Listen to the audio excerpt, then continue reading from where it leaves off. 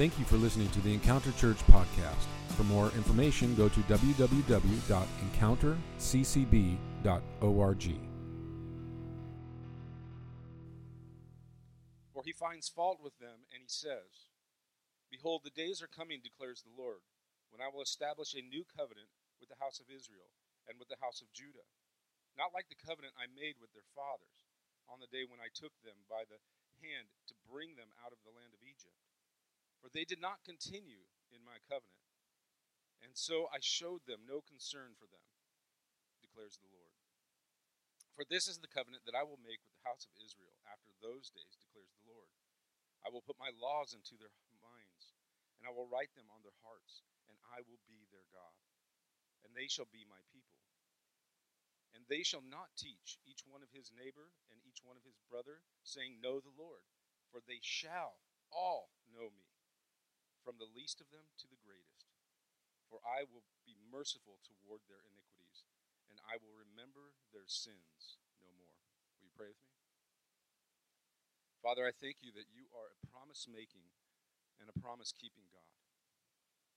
Despite our obedience, despite of our rejection of you, you, God, will never fail us. And we are so grateful for that. Lord, I pray for each and every one of us here today that those things will comfort us today. That your promise, that you will never leave us or forsake us. You will forgive us our sins and our iniquities. And that you'll be merciful to us. That is such a good promise. Lord, would you bless Pastor Dave and fill him with your Spirit? Will you give him the words to preach to us today? May you open the hearts and minds and ears of the people that are hearing this message. And may this be for our transformation to the glory of you, Jesus. Amen.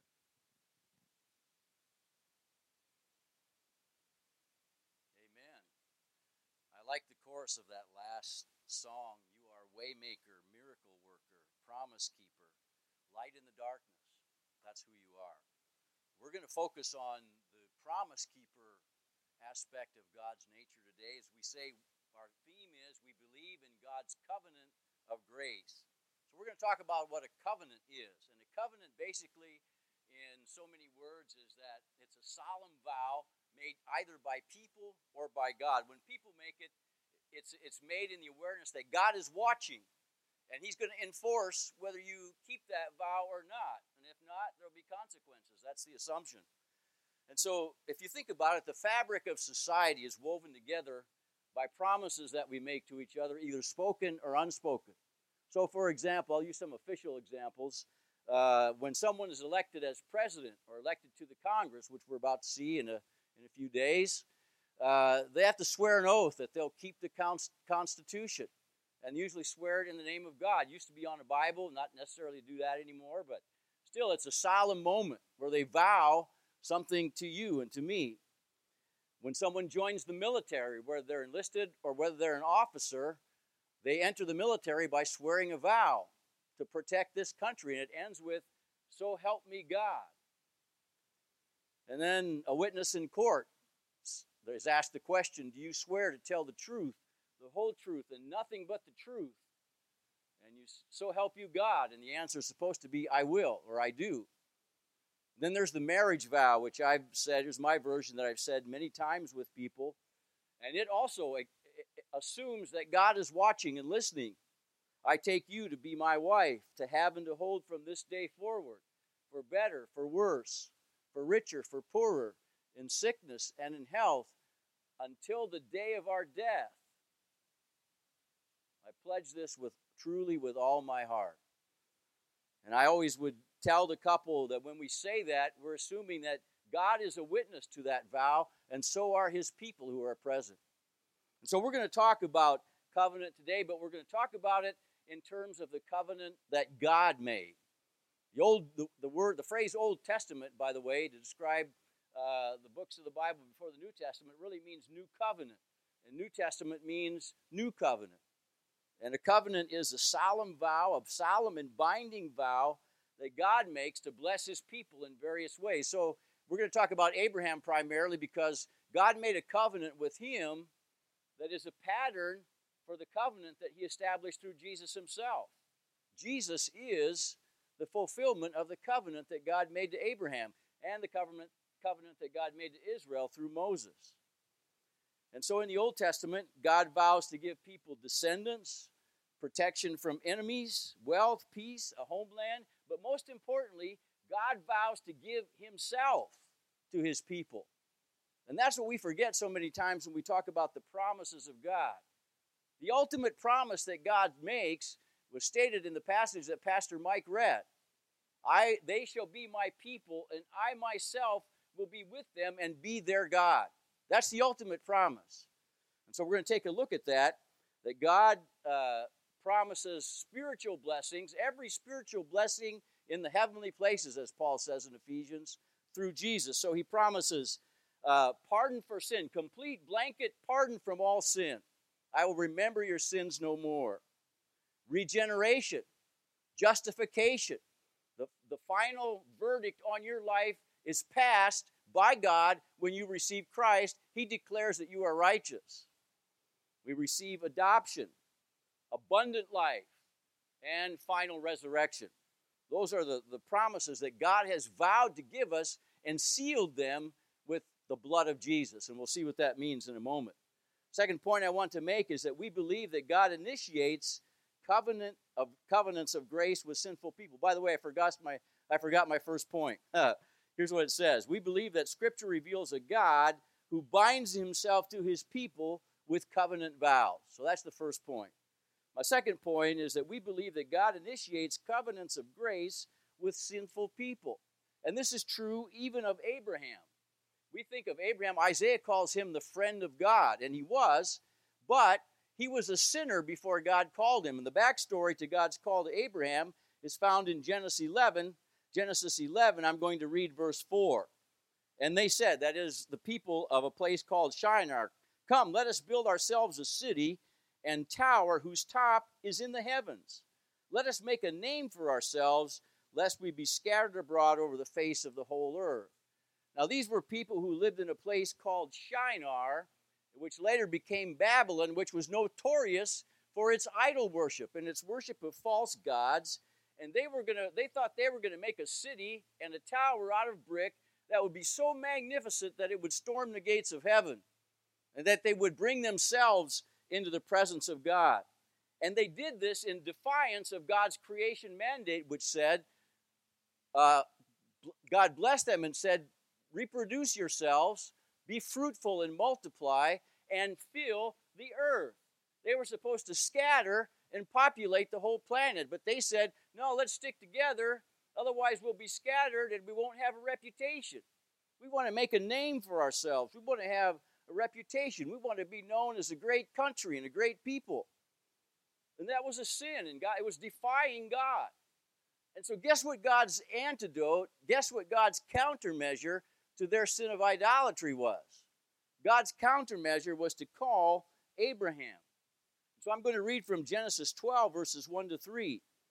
Now the Lord said to Abram, his name wasn't Abraham yet, that comes later. The Lord said to Abram, go from your country, your kindred, and your father's house to the land I will show you.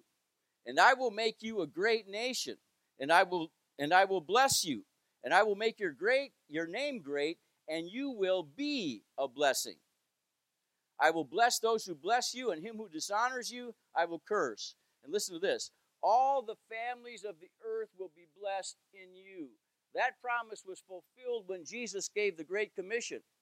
Go therefore and make disciples of what? All nations, or all people groups, baptizing them in the name of the Father and of the Son and of the Holy Spirit, and teaching them to do everything I have commanded you. And so Abraham was an idol worshiper. Joshua says of him, he was speaking to the people of Israel, Joshua 24, verse 2, and Joshua said to all the people, thus says the Lord, the God of Israel, long ago your fathers lived beyond the Euphrates, Terah of Abraham and Nahor. They served other gods. So Abraham was a sinner, an idolater, the worst sin possible when God called him. And that's good news for us, because God goes out of his way to seek out sinful people.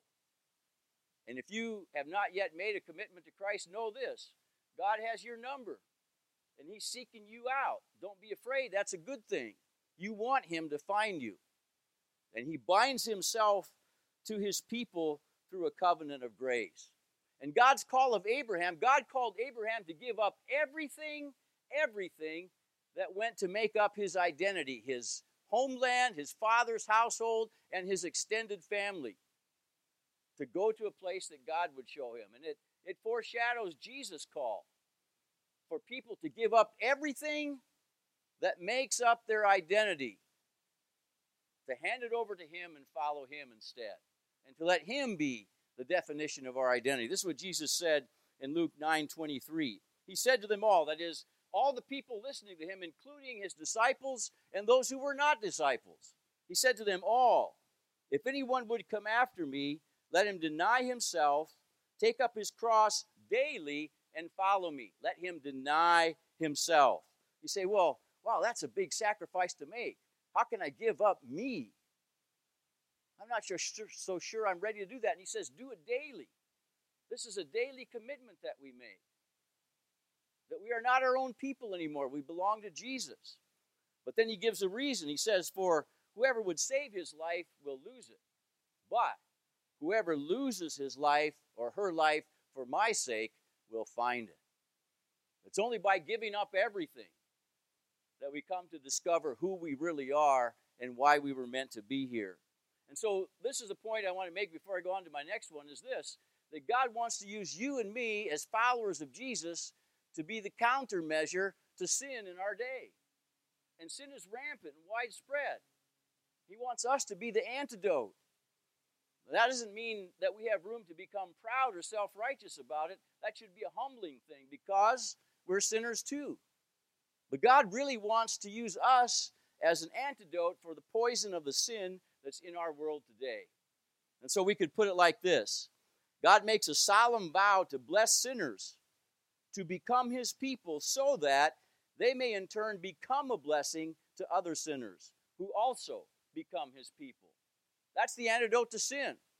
God called Abraham because he wanted to call people from every imaginable people group you can think of to be his people and part of his family. And that's what he wants to do with you and me.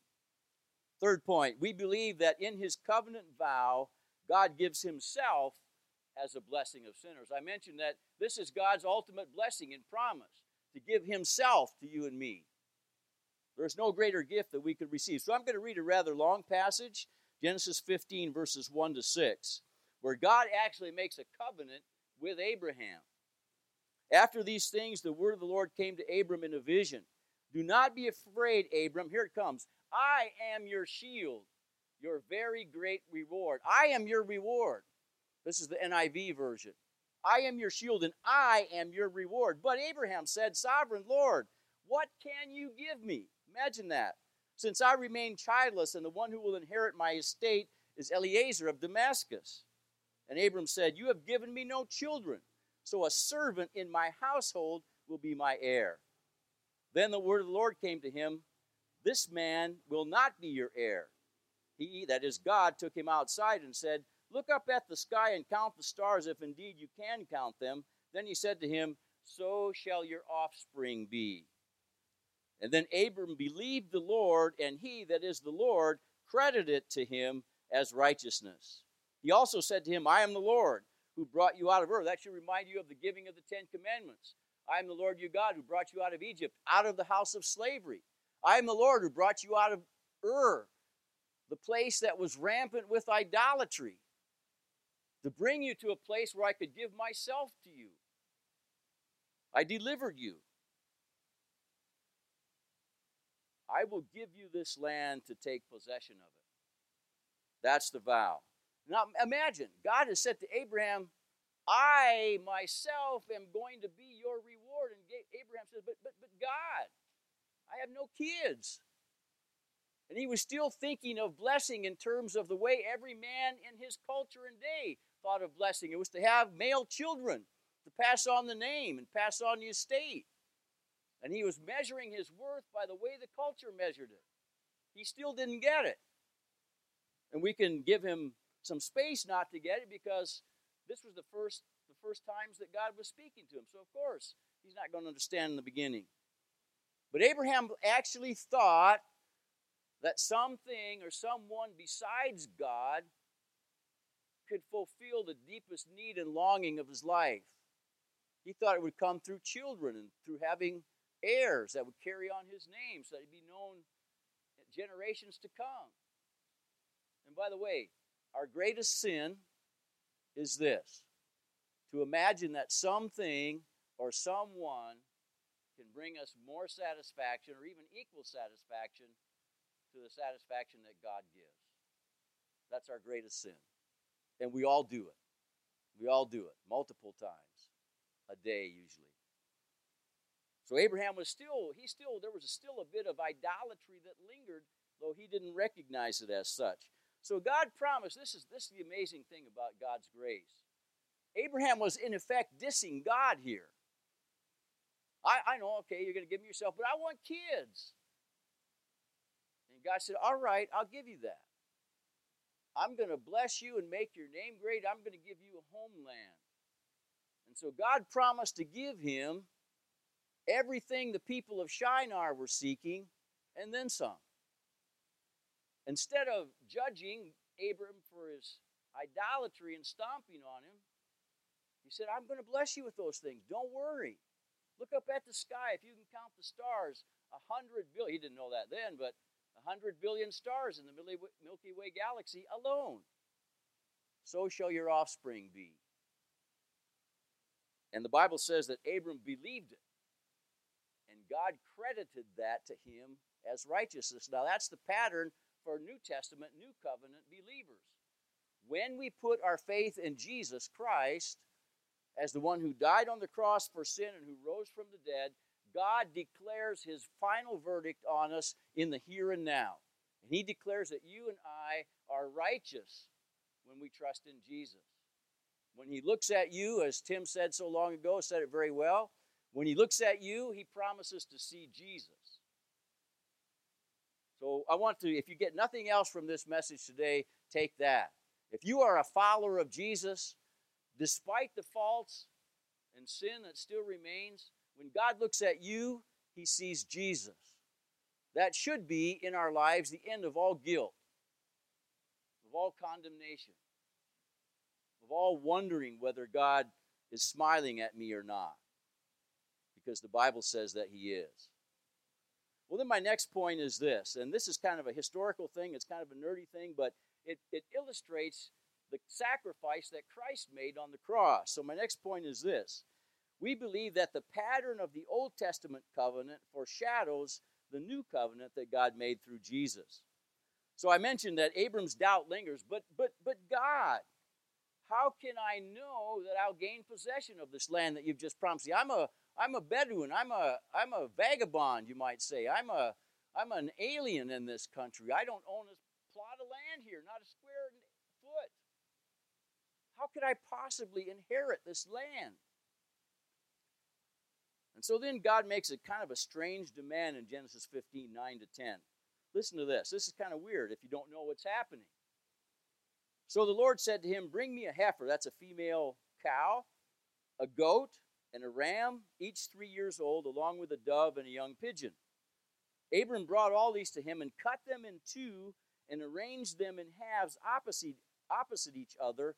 The birds, however, he did not cut in half. So what's going on here? Very strange, right? Well, it's according to the pattern of the day. When two men would make a covenant vow to each other, people actually did this. They would take a sacrificial animal or animals, cut them in half, dig a little trench, and put each half of the carcass on each side of the trench so that the blood from this bloody mess would flow down into the trench. And then they would take off their sandals and actually walk through the blood, through this blood path, quote unquote. And they would say something like this. They were agreeing that the gods or God was standing as witness to the vow they were making, and that he would take action if either one of them broke it. Negative action, by the way, against the person. And they would actually say something like this. May the gods or God do so to me as we have done to these animals if I ever violate the terms of this covenant. This was a common. I share that because, well, there's a kind of an aside to that, because The Old Testament used to be criticized as being the collection of myths and stuff.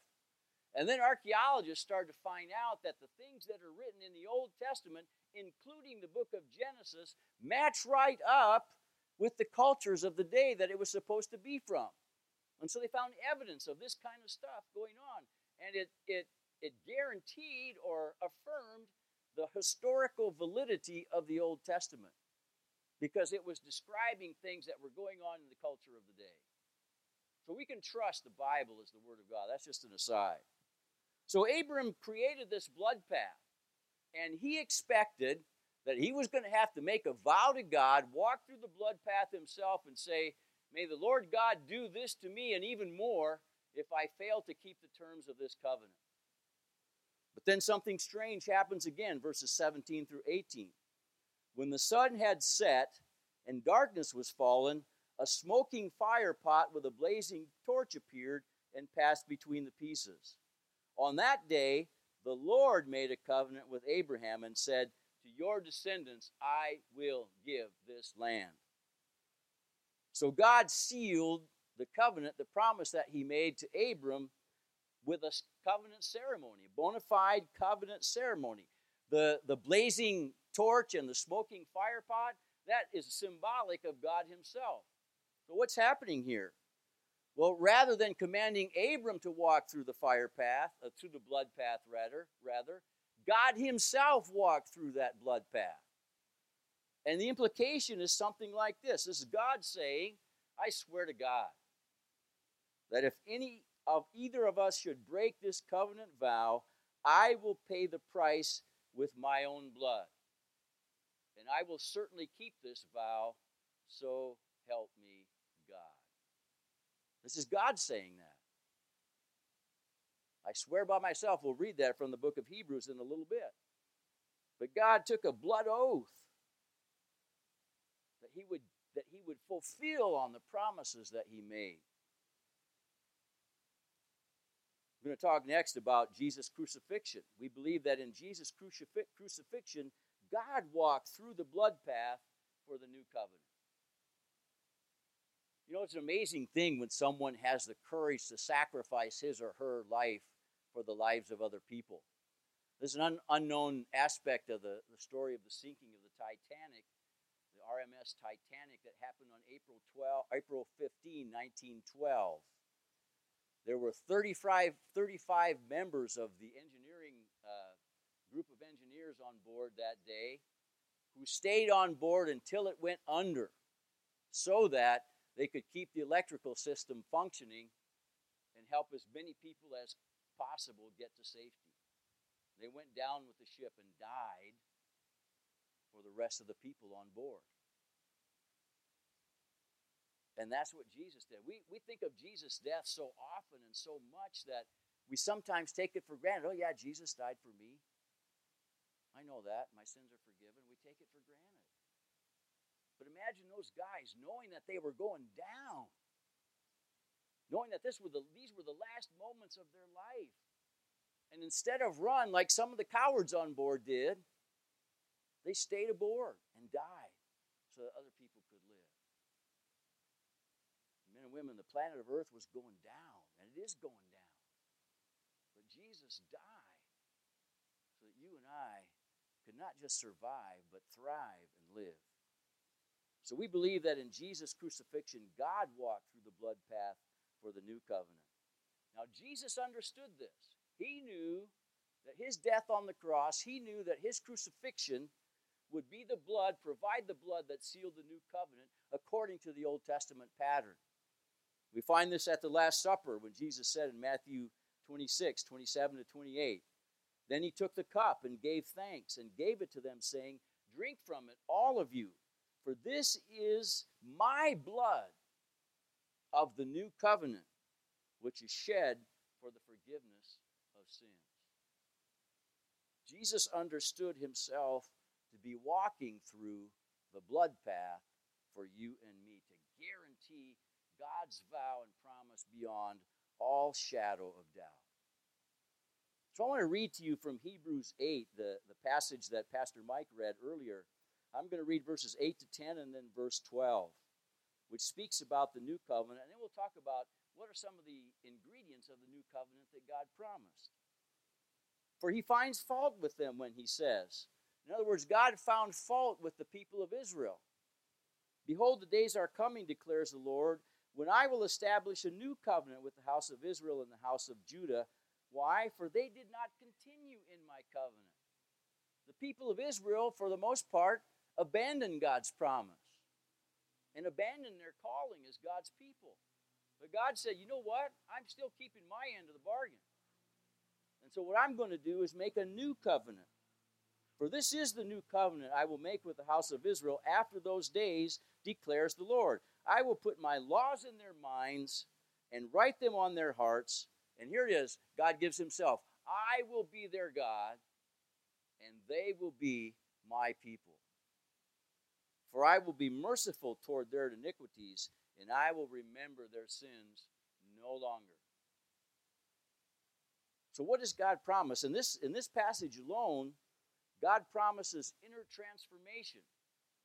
He says, I'm going to write my laws on their heart and inscribe them on their minds so that it will be, the desire to obey it will come from within. It will become almost an instinct, an instinctive desire that they have that comes up without them even thinking about it.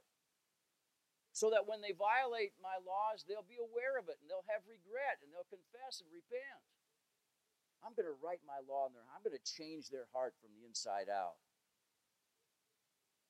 God vows to forget their sins, to offer absolute pardon. And he can do this because, here's a big theological word. Earlier, the author of Hebrews says that God had made propitiation for our sins. In other words, he offered a sacrifice of atonement. Hebrews 2:17 says this, therefore in all things he had to be made like his brothers and sisters in every respect, so that he might become a merciful and faithful high priest in the service of God to make propitiation for their sins. Now here's what that big word means. I hope that word is so weird to you that you remember it, because it's a big word when it comes to believing the promises of God. Here's what it says. First of all, it points to the incarnation, God giving us to himself. God becoming one of us and pitching his tent among us, as the Message translation says of John 1:14. In other words, he came and took up residence with us. Then then it means that Jesus died in our place. His death was a substitution for yours and mine. The book of Romans says in chapter 6, verse 23, the wages of sin is death, but the gift of God is eternal life through Jesus Christ our Lord. So he took our sins upon himself. He took God's judgment for sin upon himself, and that makes it possible for him to forget our sin because the penalty has been paid. He can forget our sin without sacrificing his justice, his eternal justice and his just nature. So he's not just giving us a pass, not by any means, but he is giving us atonement. He himself, God himself, paid the price for your sins and mine in the person of Jesus Christ.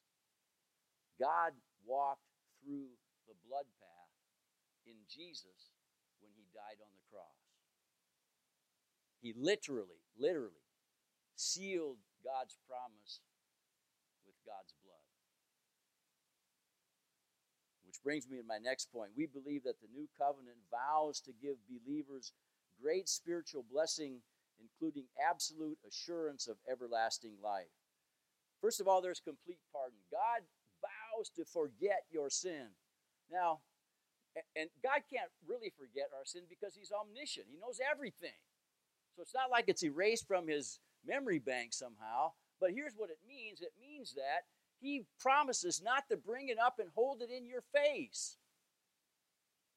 He put those things behind him.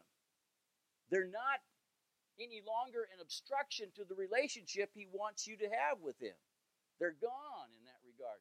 It's like being convicted of a felony when you're a minor and then having your record sealed when you become an adult so that no one can access it.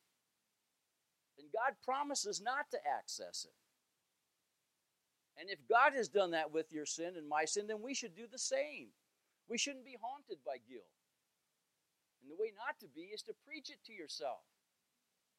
These words from Hebrews 8, verse 12, I will forget their iniquities, and their sins I will remember no longer. I'll be merciful, rather. And their sins I will remember no longer. Preach that to yourselves. It's a short verse. When you're overcome by guilt and condemnation and doubt, preach that to yourself. Then there's justification. Just like he did with Abraham, God equates our faith with his final verdict on our life.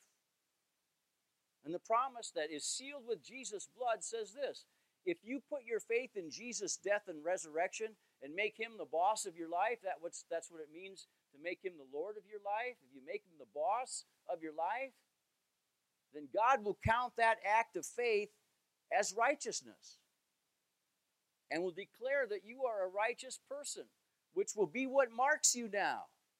When God thinks of you, he thinks of a righteous person, i.e., he thinks of Jesus. He doesn't think of the you that used to be or the you that still commits sins. Yes, he takes count of those, and we need to confess those sins and repent of them. But we don't need to be haunted by guilt. We don't need to wonder if we're on God's good side or not. When he sees you, he sees Jesus. You think Jesus has the favor of God? You think Jesus is on God's good side? Everybody should be saying, yeah. Well, if he is, so are you. That's what this says. As much as Jesus is, so are you. And then God gives us the gift of himself through the Holy Spirit. He adopts us as sons and daughters. Romans 8:15, justification, by the way, there's a passage that goes along with that. And to the one who does not work but believes in him who justifies the ungodly, his faith is counted as righteousness. So God declares the ungodly to be righteous in Jesus Christ without sacrificing his own sense of justice. And then God gives us the gift of himself through the Holy Spirit, Romans 8:15-16. For you did not receive a spirit of slavery to fall back again to fear, but you received the spirit of adoption as sons and daughters, by whom we cry, Abba, Father. And then listen to this. The Spirit himself testifies with our spirit that we are the children of God. The word testifies is a word that refers to the legal system of the day. It's like someone giving testimony in court under oath. Under oath. The whole good news gospel comes in the form of a covenant that God swore as an oath with his own blood, the blood of Jesus. And so if you're hearing voices that are causing you to doubt whether you have God's favor or not, you need to preach this gospel to yourself. I have received a spirit of adoption, not to fall back again into fear. And the Spirit himself would say, you are my child. You are God's child. You are part of God's family. He's adopted you in. You are a legal heir to everything God is going to bring to this earth when Jesus comes again. Amen. We are going to inherit the planet because we are the brothers and sisters of Jesus Christ. Then there is the final resurrection. By the way, I forgot one. There is also the promise of abundant life in John 10:10. The thief comes only to steal, kill, and destroy. But I have come, Jesus said, that you might have life and have it abundantly. So it's not all about going to heaven when we die, although that's crucial, because our lifetime here is short, so we need to know where we're going. But what we do here and how we live here matters. And Jesus said, I have come to give you the absolute best possible of all alternatives when it comes to living a good life. I put my life up against any alternative that you can think of and say it's better. I have come that they might have life and have it abundantly. And then there's the promise of final resurrection. In John 11:25-26, we find another one of Jesus' astonishingly audacious claims when he says, he's speaking to Martha, and her brother Lazarus has died of sickness, and Jesus came to the town where they lived 4 days later. He didn't come in time to heal him. but he shows up now. So Martha went to meet him at the outskirts of the village, and Jesus said to her, I am the resurrection and the life. Whoever believes on me or in me, even though he or she may die, yet shall they live. And whoever lives and believes in me, get ready for this, shall never die. Do you believe this? Amen. That's the promise. This body of ours is going to die, and it's going to turn to dust if Jesus doesn't come sooner.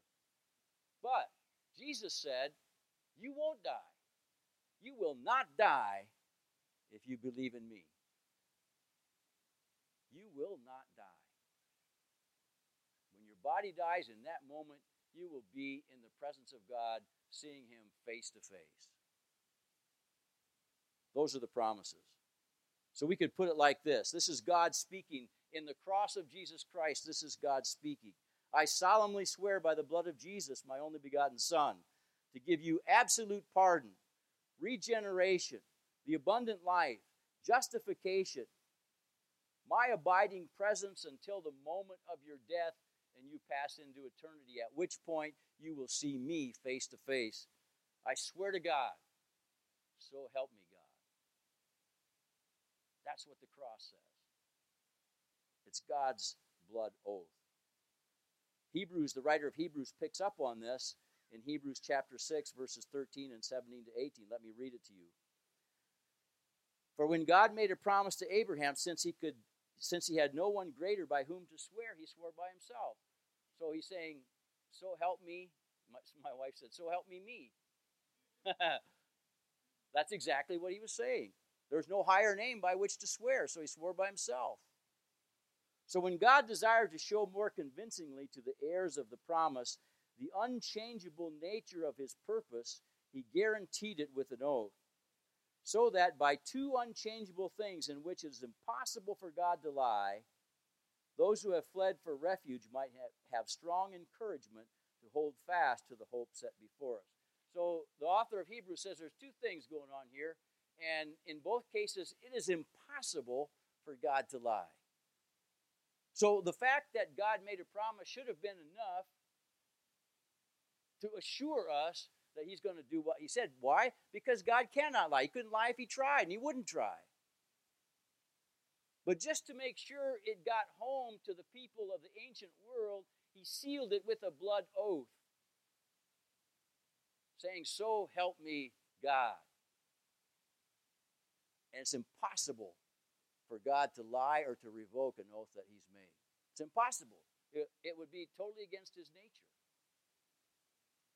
He has made a promise that should have settled it, but just to make sure that we get it, he swore an oath. So we can be 100% certain of our eternal destiny, number one, but also of his abiding presence and grace and favor in this life as long as he grants us to be here.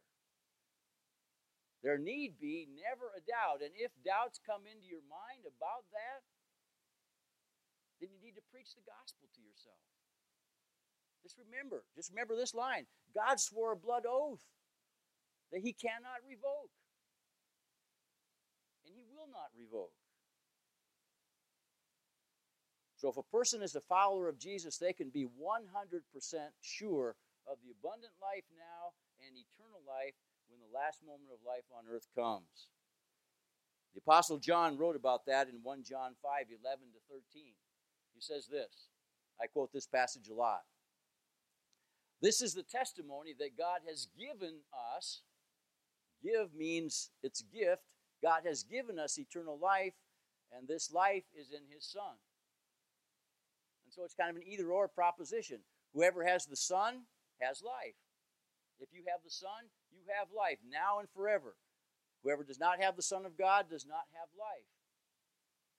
If you don't have the Son of God, you can receive him by faith. Do it now. And then John says, I've written to those of you who believe in the name of the Son of God in order that you may know. Not hope, or not wish, but that you may know that you have eternal life. And guess what? Eternal life begins the moment you put your trust in Christ. that moment, everlasting life begins. Jesus said, right? He or she shall never die. So it starts then. So if you're a follower of Jesus, your eternal life has begun already. You can be that sure of it. And so we could put it like this. In Jesus, God took a blood oath upon himself to give the spiritual blessings of the new covenant to those who believe.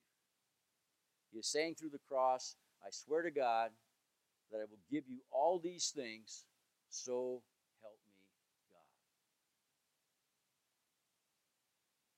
That means if you are a follower of Jesus, you can be 100% certain of his blessing now and everlasting life when it comes. And by the way, his blessing now, I want to quote Romans 8:28 and 29, because this is what Paul says. We know that God works all things together for the good of those who love him and who are called according to his purpose. All things. That means that every single last thing that happens to your life or in your life, God is going to use that to do something good in your life if you're a follower of Jesus. Everything. Everything. All things. Now, I sometimes don't believe that. I sometimes have doubts about that. That's when I have to remind myself, this is what God's blood oath says. Everything he will use to bring about good in your life. And what is the good? The highest good is found in verse 29. For those whom he predestined, for those whom he foreknew, he also predestined to be conformed into the image of Jesus. Sometimes we struggle and complain about what we're going through because we've forgotten what the highest good is. The highest good for you and me is that I can be like Jesus. The highest compliment I've ever received in my life were times when people have said that I've reflected the love and grace of Jesus. And I go, wow, that's why I'm here. So if you're a follower of Jesus, you have God's blood oath guarantee of abundant life, eternal life, and that every last thing that happens to you, God will bring good from it. And if you're not a follower of Jesus, I urge you to become one today. And if you are not sure what you need to do to become one, contact us. Pastor Mike or myself or one of our elders would be glad, or someone else would be glad to spend some time with you and to share with you how you could become an heir to the blood oath promise of God himself through Jesus Christ. Since he could swear by no one else higher, he swore by himself with the blood of Jesus.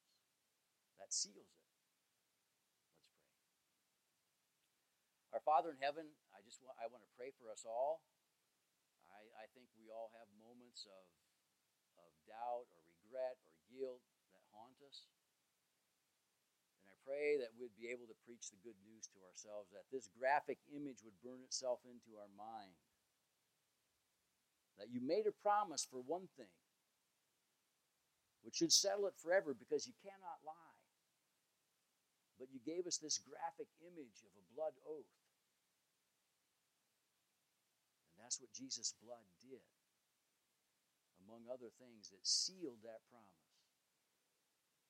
So I pray, God, that the good news of the gospel would sink down into the deepest part of our heart and mind, that we would know, that we would know, that we would know who we are in Jesus Christ. That we'd be liberated from guilt and doubt, to be free and live free.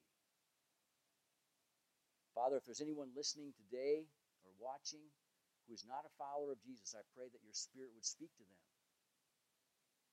and lead them to a place where they're just not satisfied until they settle the deal. God, we thank you for your goodness and grace. Thank you for your promise. Thank you for all that you did to make sure we would get it. We thank you in Jesus' name. Amen. Thank you for listening to the Encounter Church podcast. For more information, go to www.encounterccb.org.